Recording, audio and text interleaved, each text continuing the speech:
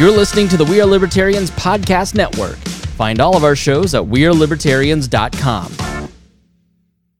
Many of us have those stubborn pounds that seem impossible to lose, no matter how good we eat or how hard we work out. My solution is PlushCare. PlushCare is a leading telehealth provider with doctors who are there for you day and night to partner with you in your weight loss journey. They can prescribe FDA-approved weight loss medications like Wegovy and Zepbound for those who qualify.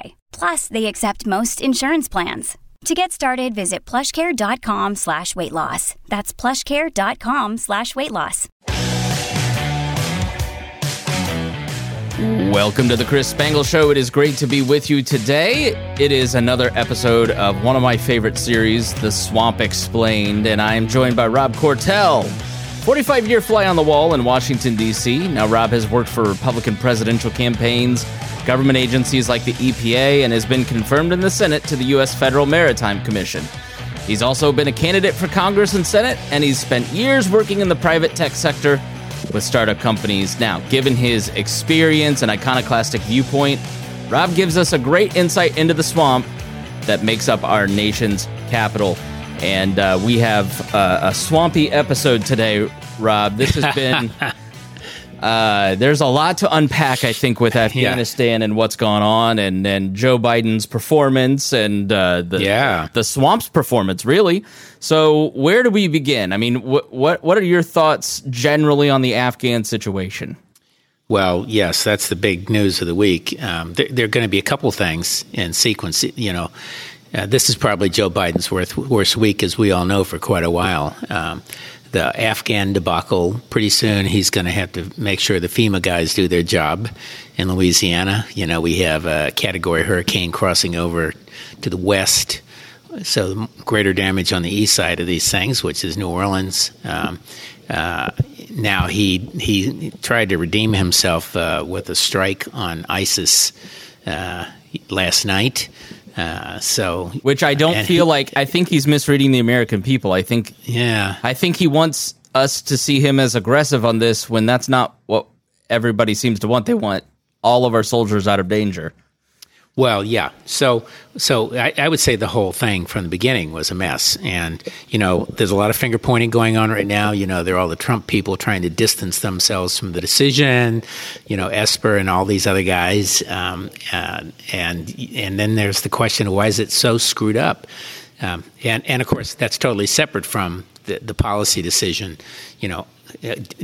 Do we pull all the way out? Should we have pulled all the way out? And so, you know, Biden, first of all, blame this on Trump. You know, I couldn't do anything. Trump made a deal to pull everybody out. If I had reneged on the deal, we'd have been in big danger. Well, the deal was to pull up by May 1. And, you know, he already, quote, renegotiated it. So it was end of August. So it's not like he followed Trump's deal exactly. And I think it's worth pointing out that we had very few casualties in the last 10 years. Well, 9 years, probably 8 years. I think this is the most casualties we've actually had in one event in 10 years in Afghanistan. Yeah, since 2011. Yeah, 2011. And it's also so there are lots of things to unpack. Is it a good decision? Well, I think the population clearly wanted to be out. And I think Trump read that correctly, and I think Biden reads that correctly. But, you know, Biden also thinks he's the guru of foreign policy. Bob Gates, former Secretary of Defense in Democrat and Republican times, said he'd been wrong on every single foreign policy decision the last 40 years. Biden's a guy who wanted to split Iraq into 3 countries. He's a pessimist on whether or not other people can self-govern. He considers all these people in the Middle East as tribal, and yes, there's a lot of tribalism, but there's tribalism in our society too, and we manage to self-govern. So he's a pessimist, but he wanted to pull out. He lost that debate in the Obama administration. He wants to show he's president, and he's every bit as stubborn as Trump, in my view, on these kinds of things, right or wrong. So yes, he decided to pull out.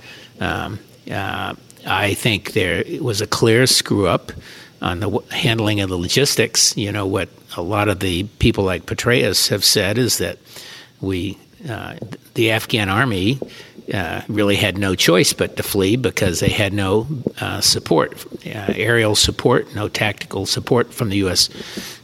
Military. The contractors who managed their helicopters and their equipment pulled out a couple weeks ago. And so if you were someone fighting and had no cover, what would you do?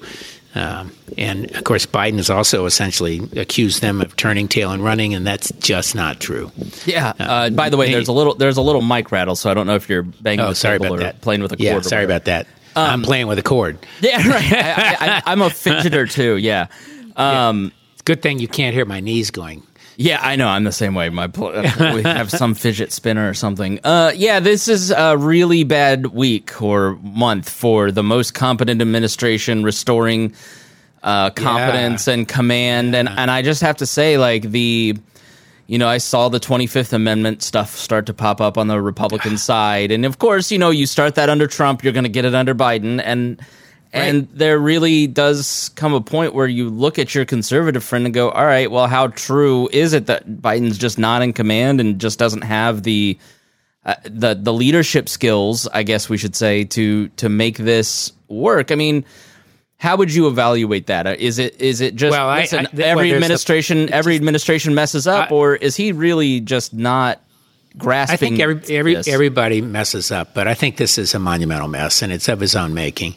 A lot of people have compared it to Bay of Pigs. I think it's worse than Bay of Pigs. Bay of Pigs was a tactical mistake. This is, in my opinion, on the order of Munich in 1939. He's basically pulled the rug out from a whole region of people who have counted on the U.S. and the Allies, and he pulled the rug out from under the Allies as well. I think NATO and all the NATO guys, and from Turkey to England to France to all the rest, have been shocked by the whole thing. I am in favor of leaving. I was in favor of the decision. I was not in favor of how this was done. Do you agree with me on that? I was in favor of leaving with a small force staying behind. Okay. And there are lots of ways you can leave and still keep forces on the ground.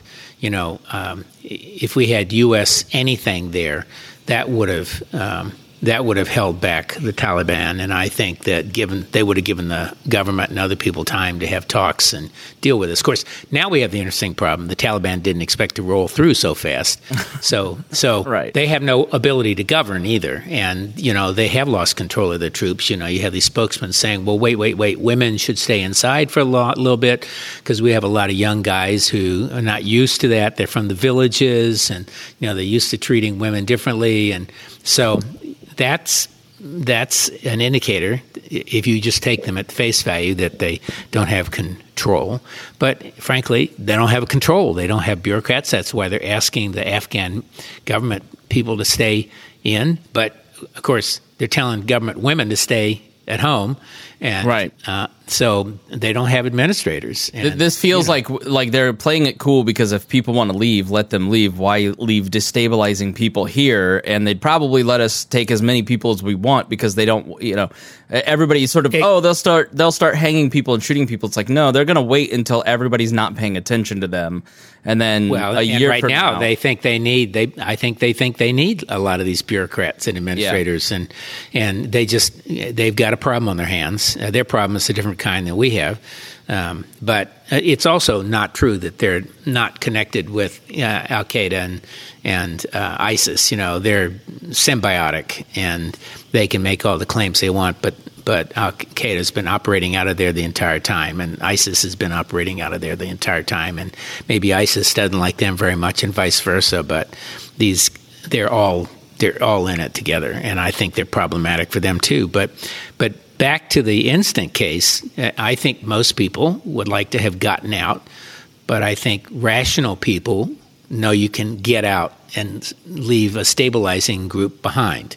Whether it's contractors or aid workers or something else, the fact of the matter is people like the Taliban and others don't want to attack it would be enough to have stabilized the Afghan government, a lot of people think, and left the contractors in to provide the tactical air force and on and on and on. But, they didn't. And it fell. And, the conversation I was having on the Council on Foreign Relations several weeks ago, it was about 10 days before it all collapsed. On that date, it was the Deputy Secretary of Defense. It was a woman. And she began the whole conversation talking about how fabulous it was that we had trained all these women. The women were finally free. They were educated through college. They were training doctors and lawyers and Indian chiefs.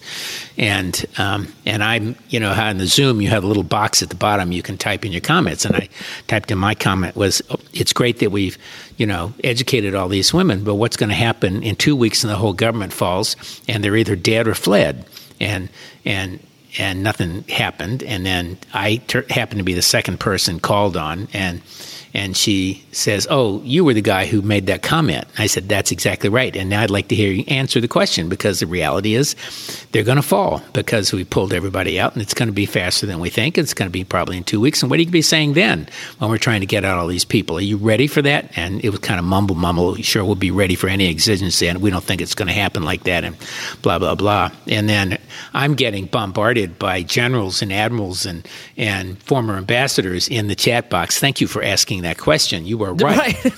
That's the great thing about military people is I am non-interventionist, but I love the military people that serve. I love, they make up the biggest bulk of the We Are Libertarians podcast network audience is former vets, because they deal with the incompetence and these experts like this woman too.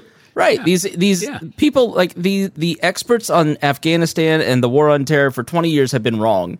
And they're focusing on women, and that is important. It's not like the humanitarian crisis that is unfolding is happening to everybody. And it's like we should stay there to support women's rights in Afghanistan. The American people don't want wholesale slaughter, but they also don't want their troops at risk. They don't want their brothers and sisters at risk. I think everybody's conflicted, and how they feel about this. I mean, the reality is, and of course, they were also glad that somebody asked the question, because being the swamp, they didn't want to put their reputations on the line by asking it or saying it themselves. And I don't care. Right.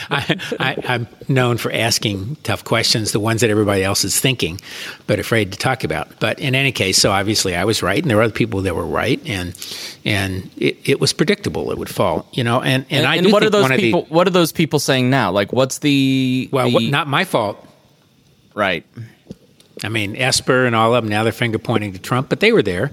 And, I'm reading this, the book, what's the newest one on the Trump administration by the husband-wife team. I can't think of the name, but anyway, it's the last year and what a debacle it was. And you got everybody, Esper on talking about how they did everything they could to keep their fingers in the dike and keep it from becoming a junta and all of that. And I actually never thought it would be that. Just I think all the forces against that are pretty strong. But in any case, so now we are where we are. And, so we have 13 American soldiers dead, and as of this morning, 170 Afghans and a couple Brits, British soldiers. And, they're expecting another attack, and they're leaving, thousands of interpreters behind. But the reality is it's not just the interpreters. It is like the 6 million people who live in Kabul, who have, in that city in particular and that country in particular, have tasted self-government. And, there was a great article this morning in the New York Times that had 8 or 10 Afghans talking who had grown up under this over the last 20 years. And, they have a different point of view. And I think that will present a problem for the Taliban to govern. They can be repressive. I personally would have handed out a gun to every man and woman, and including women, in Kabul, and said, defend yourself. Good luck. Yeah, that's actually not a bad idea. Yeah. I mean, I was watching a documentary this morning about Afghanistan before the Taliban and how cosmopolitan it was. They had jazz clubs. I mean, I tweeted that out. I'll put it in the show notes. But, the elites in Kabul generated a lot. I mean, we all know how Americans feel about elites, and that conversation, it was very similar. And so these guys look like they were going to punish the people I don't like. And so that's how they took power. It seems like a much different, takeover now than it was then. So I'll be interested to see if they're able to actually govern. Well, that was on top of the Soviets. Now, remember, the Soviets actually deliberately educated women and everything else, which is one of the things that sparked the Taliban, and the Muslim. And at the time, they were much different across society. The issue today is it's not just the elites, and that's part of the point of this article. It's everyday people, girls, are going to school and able to rise who are not part of the elites. So the elites, we want to characterize it frequently as a defense. Well, it's just the elites, and they can always get out. But it is not just the elites who now are who have a problem. And by the way, it's not over for the Taliban. So they've got a major, tribal leader in one of the provinces. Has collected an army, and I suspect there are an awful lot of the military running over there to work with him. So they've got a big shooting match in their own backyard still of an army, one of the regional tribal chiefs. And so, and this thing is not over. They're not completely in charge of the government. They're not completely in charge of their own troops. Their own forces, and calling them all troops is kind of a stretch. Right. They're probably half of them trained and half, it's like dragged out of the villages. 3%ers got control of the government. Right. So there's going to be a lot of chaos, and I think there'll be a lot of chaos along all the borders. But what we did is unforgivable. I think everybody who has ever experienced military or anybody in foreign policy or anything is convinced that we could have done this more rationally. We should have expected that this was what would happen, that the Taliban would be able to march in because the people in charge of many of these places are corrupt and they took bribes and they're watching out for themselves. And then, of course, we pulled out support and cover via the contractors and on and on and on. And I think one thing you should do is post that article by Henry Kissinger, which is sort of strategic, and the one by David Petraeus, which is really very analytical. And he and others, I know, have argued that we should put a small force back in there and just keep it there.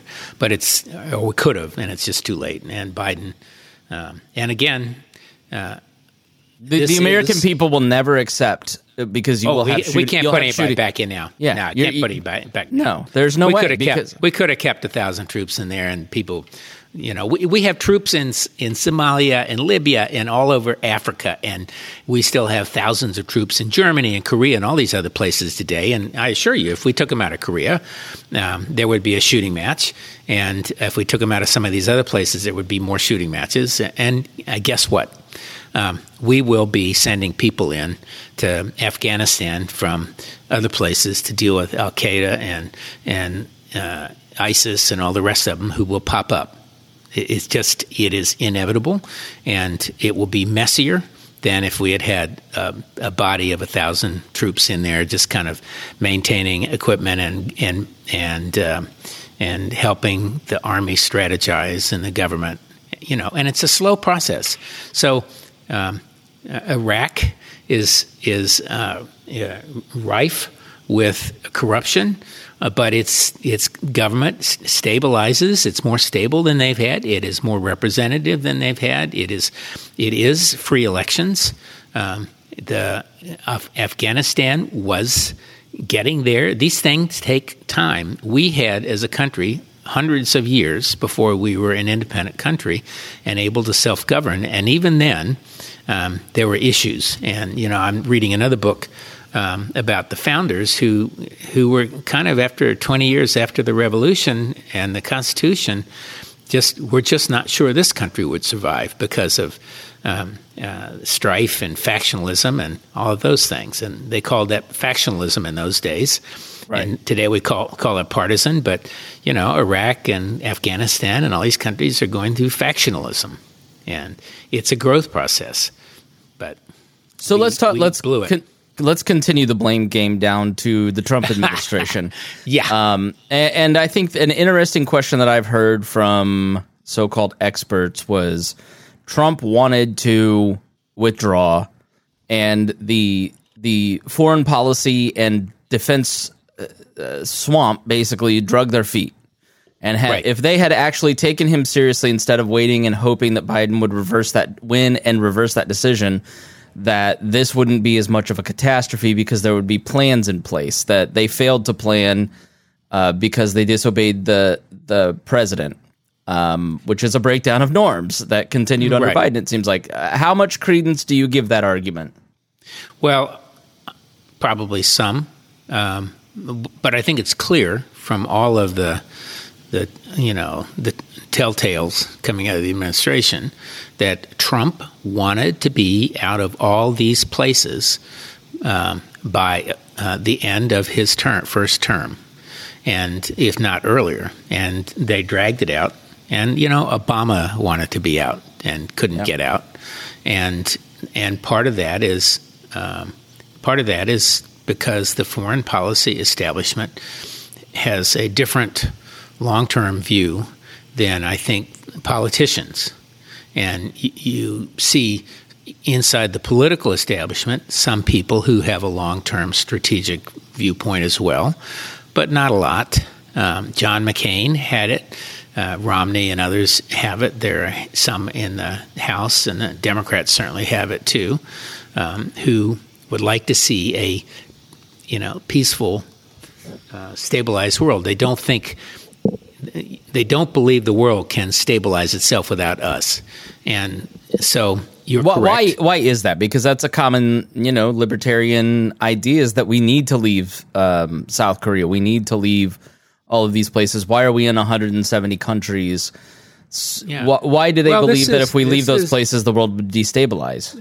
Well, this is the lesson of World War II and the nation, and there was some nation building after World War II, and these things build on themselves. Think back to the period between World War I and World War II, and the League of Nations, which essentially was utterly impotent, and we tried to punish Germany. The reparations was one of the key drivers of the angst inside Germany itself that led to the rise of Hitler, and from there we then had World War II, which was massive. That was massively destructive. Millions of people died in this, and the terror of it, and the unleashing of nuclear war, and all that, and so the lesson to those people was somebody needs to be in charge here, and America is probably the strongest, greatest nation in the history of mankind, and I still think that's probably still true.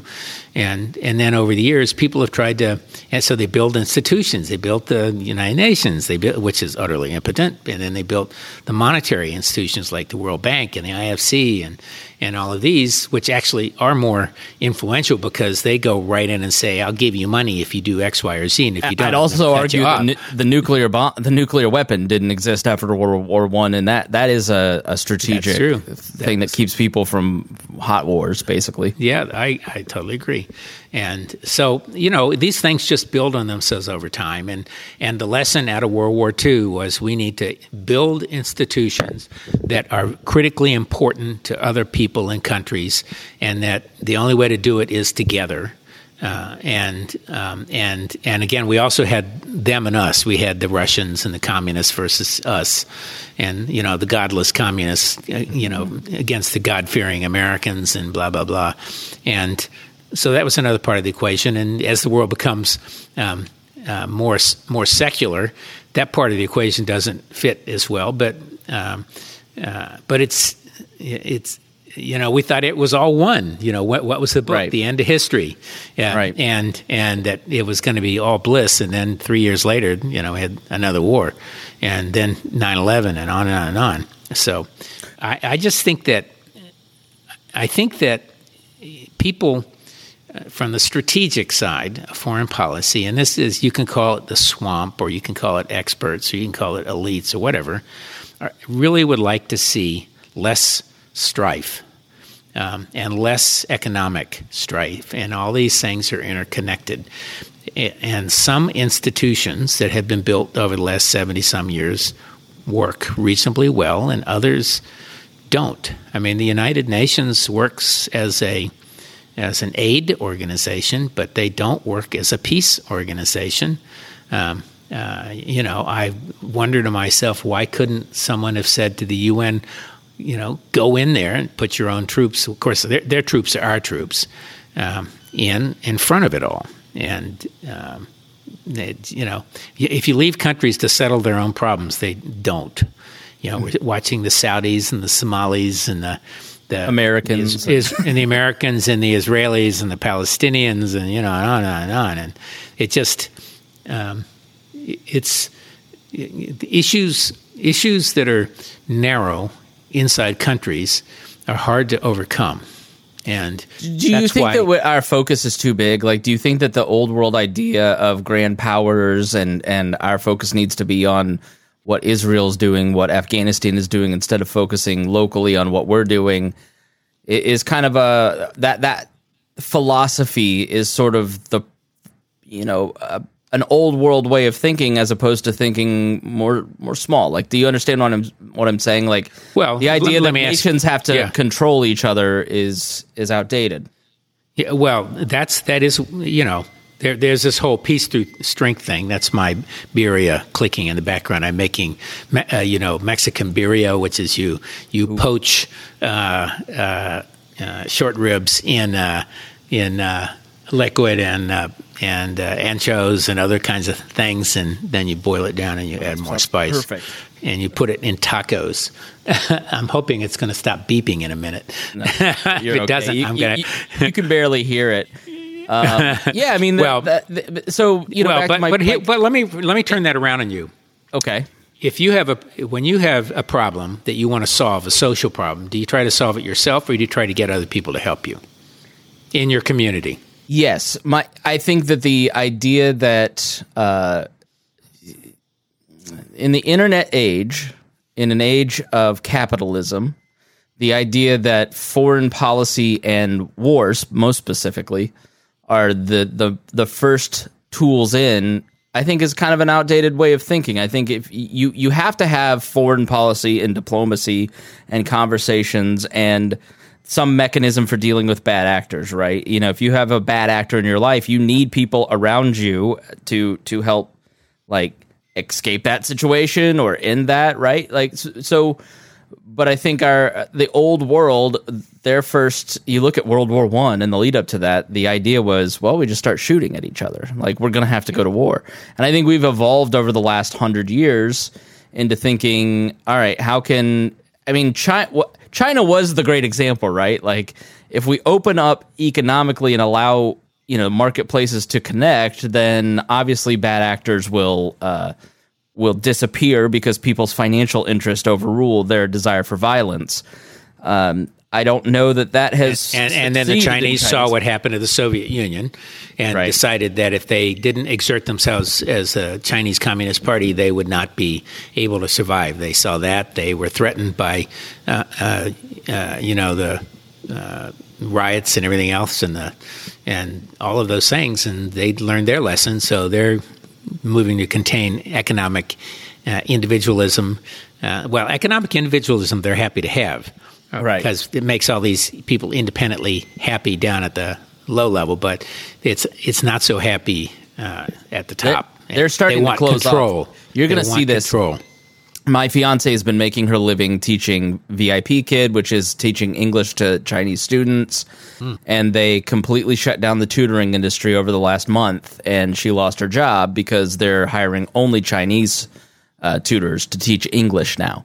And part of the thinking is that they don't want Western people talking to Chinese people. They want to close off that conversation because they don't, and it's not a wealth thing. Like, she was in a closet in her apartment teaching kids with chandeliers in their bedroom.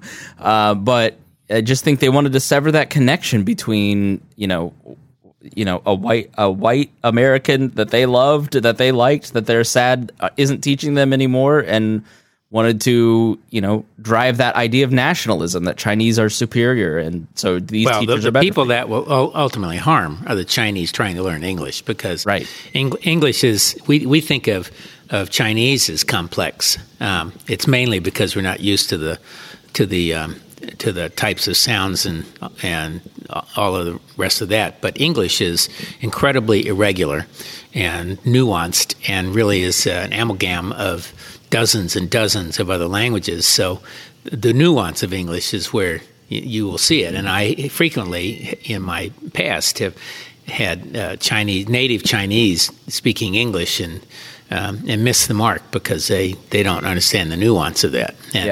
And that will ultimately harm them.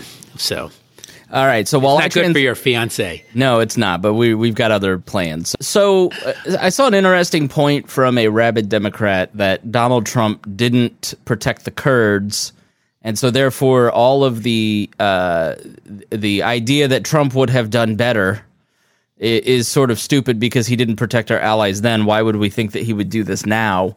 How much blame do you put on Trump? Do you agree with that person's assessment? I don't think Trump would have done it better. I mean, a lot of the same people. There's no one in who was in the Trump administration in a position in the defense or professional State Department, other than maybe Pompeo, who wouldn't have seen it or done it differently. I think the reality is that everybody would like to have pretended they were not going to fall. And it is possible they would have done it a little more regularly and maintained the contractors in. But frankly, I suspect the Biden people would prefer to have maintained it in a different sequence. And they were driven by the president to move it out. And so that was a mistake. And I don't think it's a mistake that the Trump people would not have made. And I take all the Esper and all the rest of these guys with a grain of salt. You don't trust Mike Pompeo? Well, Pompeo, pompous Pompeo, right? He wants to be president, and he's running around the country. We have a governor's election here in Virginia.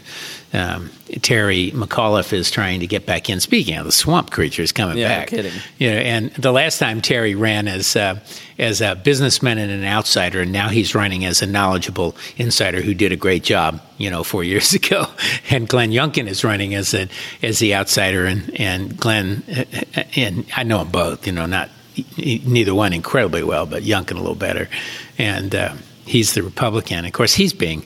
He has the problem of trying to motivate the Trump guys and win the moderates and centrists and the regular Republicans. And so trying to peel north of Richmond and south of Richmond is a hard balancing act. It is. It's a very hard balancing act. And then they ran a convention here with I forgot what they call it, a drive-up convention. Basically, you drove up to a public site and you stayed in your cars and voted 1, 2, 3, 4, 5 in order of your sequence of your preferences. And I was at the local Republican meeting about a week ago, and where let me say that these people, by and large, they're not conservatives. They are right of Attila populists, most of them. And but one of them was standing up saying, "Well, what a stupid system! It kept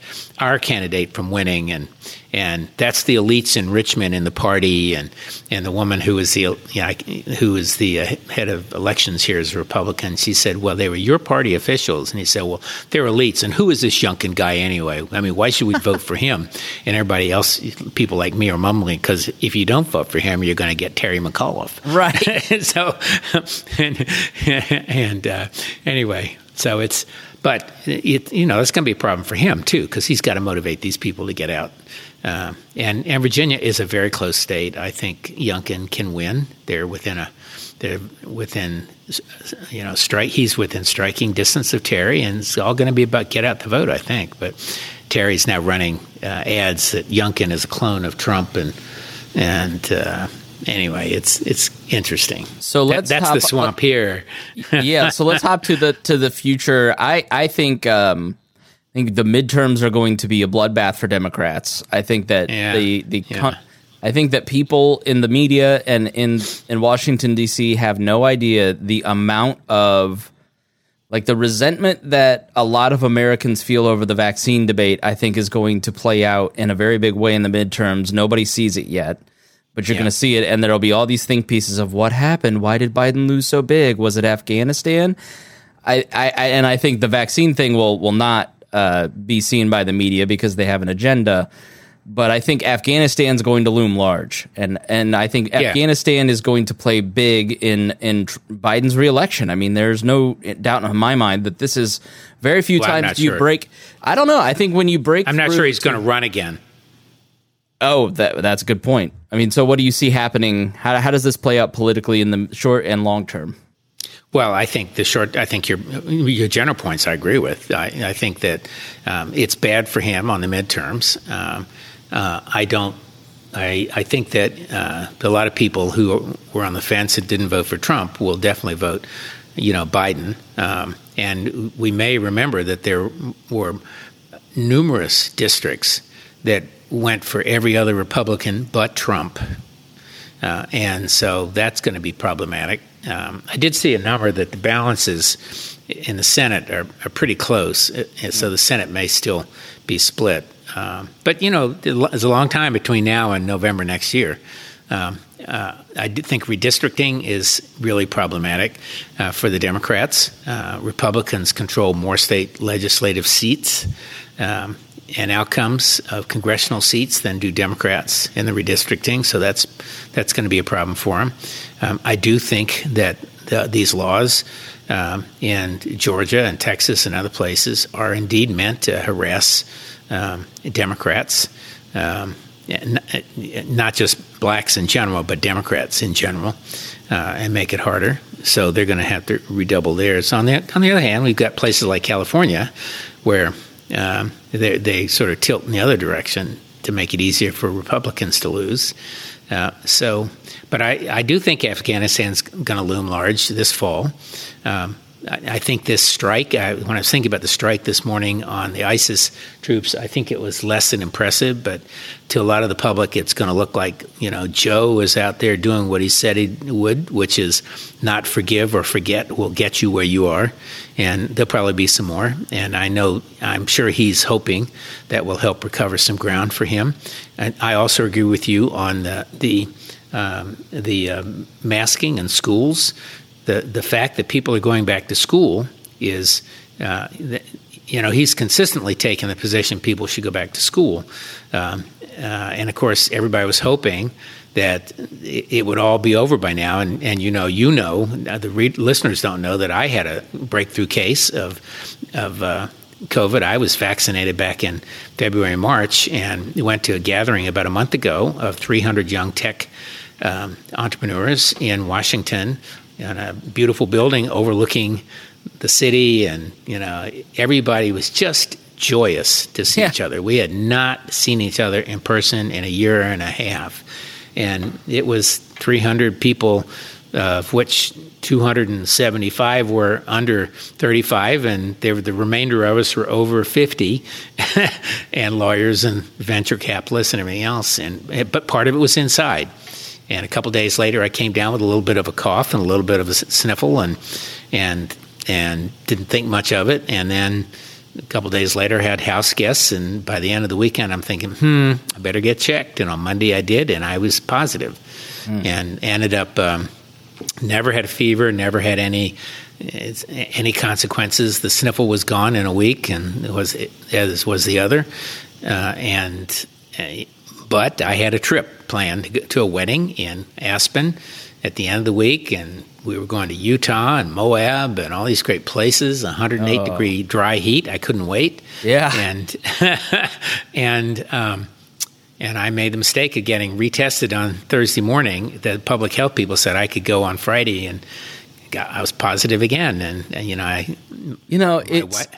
June was great, wasn't it? June was great. Oh, July was bad. Yeah, I mean, I went to podcast movement in the first week of August, and that's right when Delta was starting to trend, and it was, it was in the Delta wing of the Opryland Hotel, and it was really an uneasy experience, and the radio show host from Tennessee named Phil Valentine got it there and died, and that was just I don't know. I won't. Was that where he got it? He did allegedly, but that's I think that's enough conventions for me for a while. But you know what? I'm getting to the point, and I suspect most Americans are getting to the point.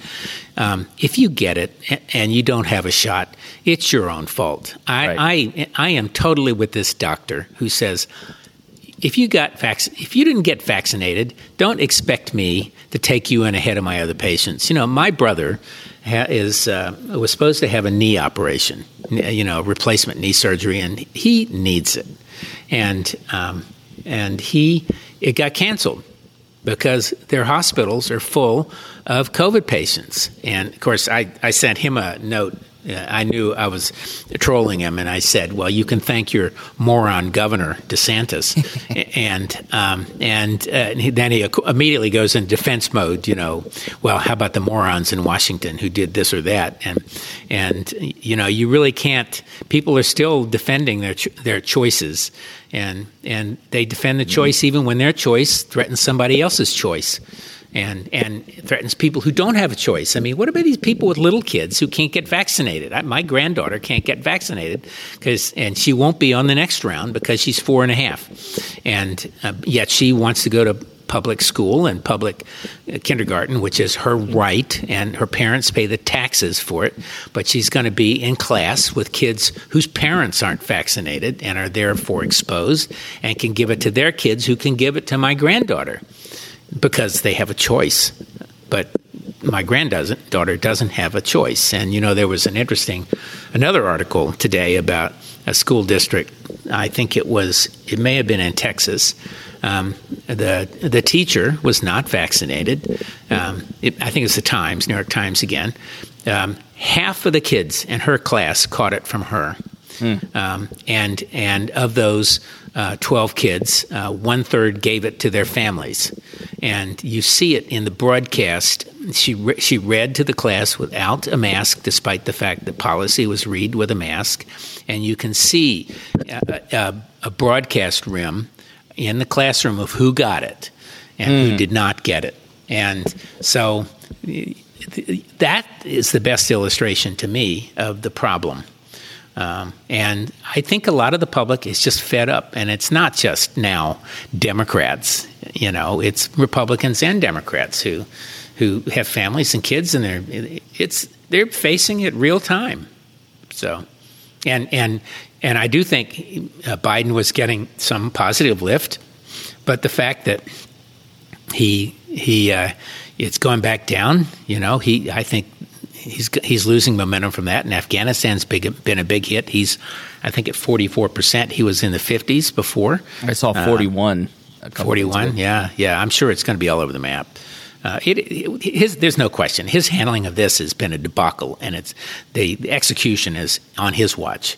And he can keep saying, well, my decision was right, and maybe 10 years from now people will say your decision was right, but it's pretty hard to distract people from the deaths on our side and everybody else. But coronavirus is here too, and Delta, and we've lost control of Delta, and the fact is the country's become a petri dish with all of the unvaccinated people. They're just creating new varieties, and nobody can predict where they're going to go. The next one could maybe kill you in 3 days and get through a mask. Yeah. Viruses tend to get better, tougher, not easier. I suspect that as it gets more and more dangerous, I think that is what will drive people who are unvaccinated to get vaccinated more than mandates. Mandates create resentment, but people think in terms of their personal safety. I'm doing a special, like, who are unvaccinated people? Like, what's their... Because this idea that they're all just mouth-breathing Trump people is just not true, and it's not true. And I don't... I see the doctor's point about, why should I prioritize them over other people? I have a hard time thinking that that's a humane stance, but I have a problem with what unvaccinated people... Well, I'm Darwinian about it. Right. Fair enough.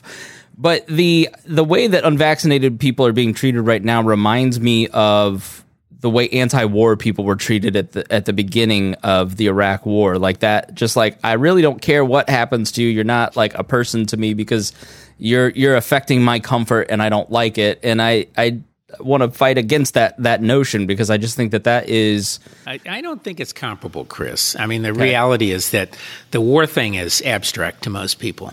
The reality is, even in Vietnam, and remember years ago I was on the President Ford's clemency board, and we did a study of this. Even in Vietnam, only 3 million out of the hundreds of millions of Americans actually went to Vietnam.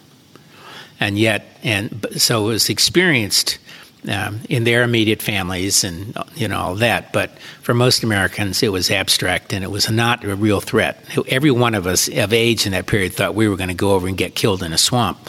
But the reality is it was really only like about 1 out of 10 who were eligible actually ever ended up in a swamp. So the same thing on the beginning of the Iraq wars. That was as much then a political decision as anything else. And I do think that split very politically. And I had friends who I would see them and they would start yelling at me about George W. Bush. And I just stopped seeing people like that because I really believe you can talk about anything in a reasonable tone. But this is really personal. This is the thing that you do, meaning you, anybody out there, can affect me tomorrow. If you decide not to be vaccinated, and a bunch of yous decide not to be vaccinated, and all of you happen to be in a grocery store when I'm in the grocery store, you could do something to help me not get it. And I could do something to help myself not get it. But why should I also not be in that grocery store and vaccinated and not wearing a mask? Well, the reason is because everybody else is unvaccinated and not wearing a mask. And you can kill me. You can kill me if you're unvaccinated. And that is what it's about. And I have a problem with that, And as I say, I'm Darwinian. If you get it and you're unvaccinated for any reason, if you've got a medical reason, fine. Got a religious reason, well, I pity the religion, but that's a problem. But it's okay. But if you're unvaccinated because you don't trust the data, or there's not enough data, or I just don't want it, or it's my freedom against your freedom, I'm sorry. If you get sick and you die, I'm okay. Fair enough. All right. These people get weeded out. So we end every episode talking about food. Yeah. And you've given us a preview, but what are you cooking right now? Oh, well, I'm cooking birria, which is a Mexican a stew sort of thing, but I have a way to do it for tacos, and I'm going to make fancy beans with rice and peas and or rice with beans and with corn and beans, peas, and then fancy beans. And then I have a new recipe for watermelon, cantaloupe, peaches, and all of that mixed together with some interesting stuff. And then, but I do have a new restaurant in Washington, which is fabulous. I was up there 2 weeks ago, called 7 Reasons. And it is Argentinian or Venezuelan. I can't remember which. I think it's Venezuelan, actually. Young chef. They opened up in the fall of 2019.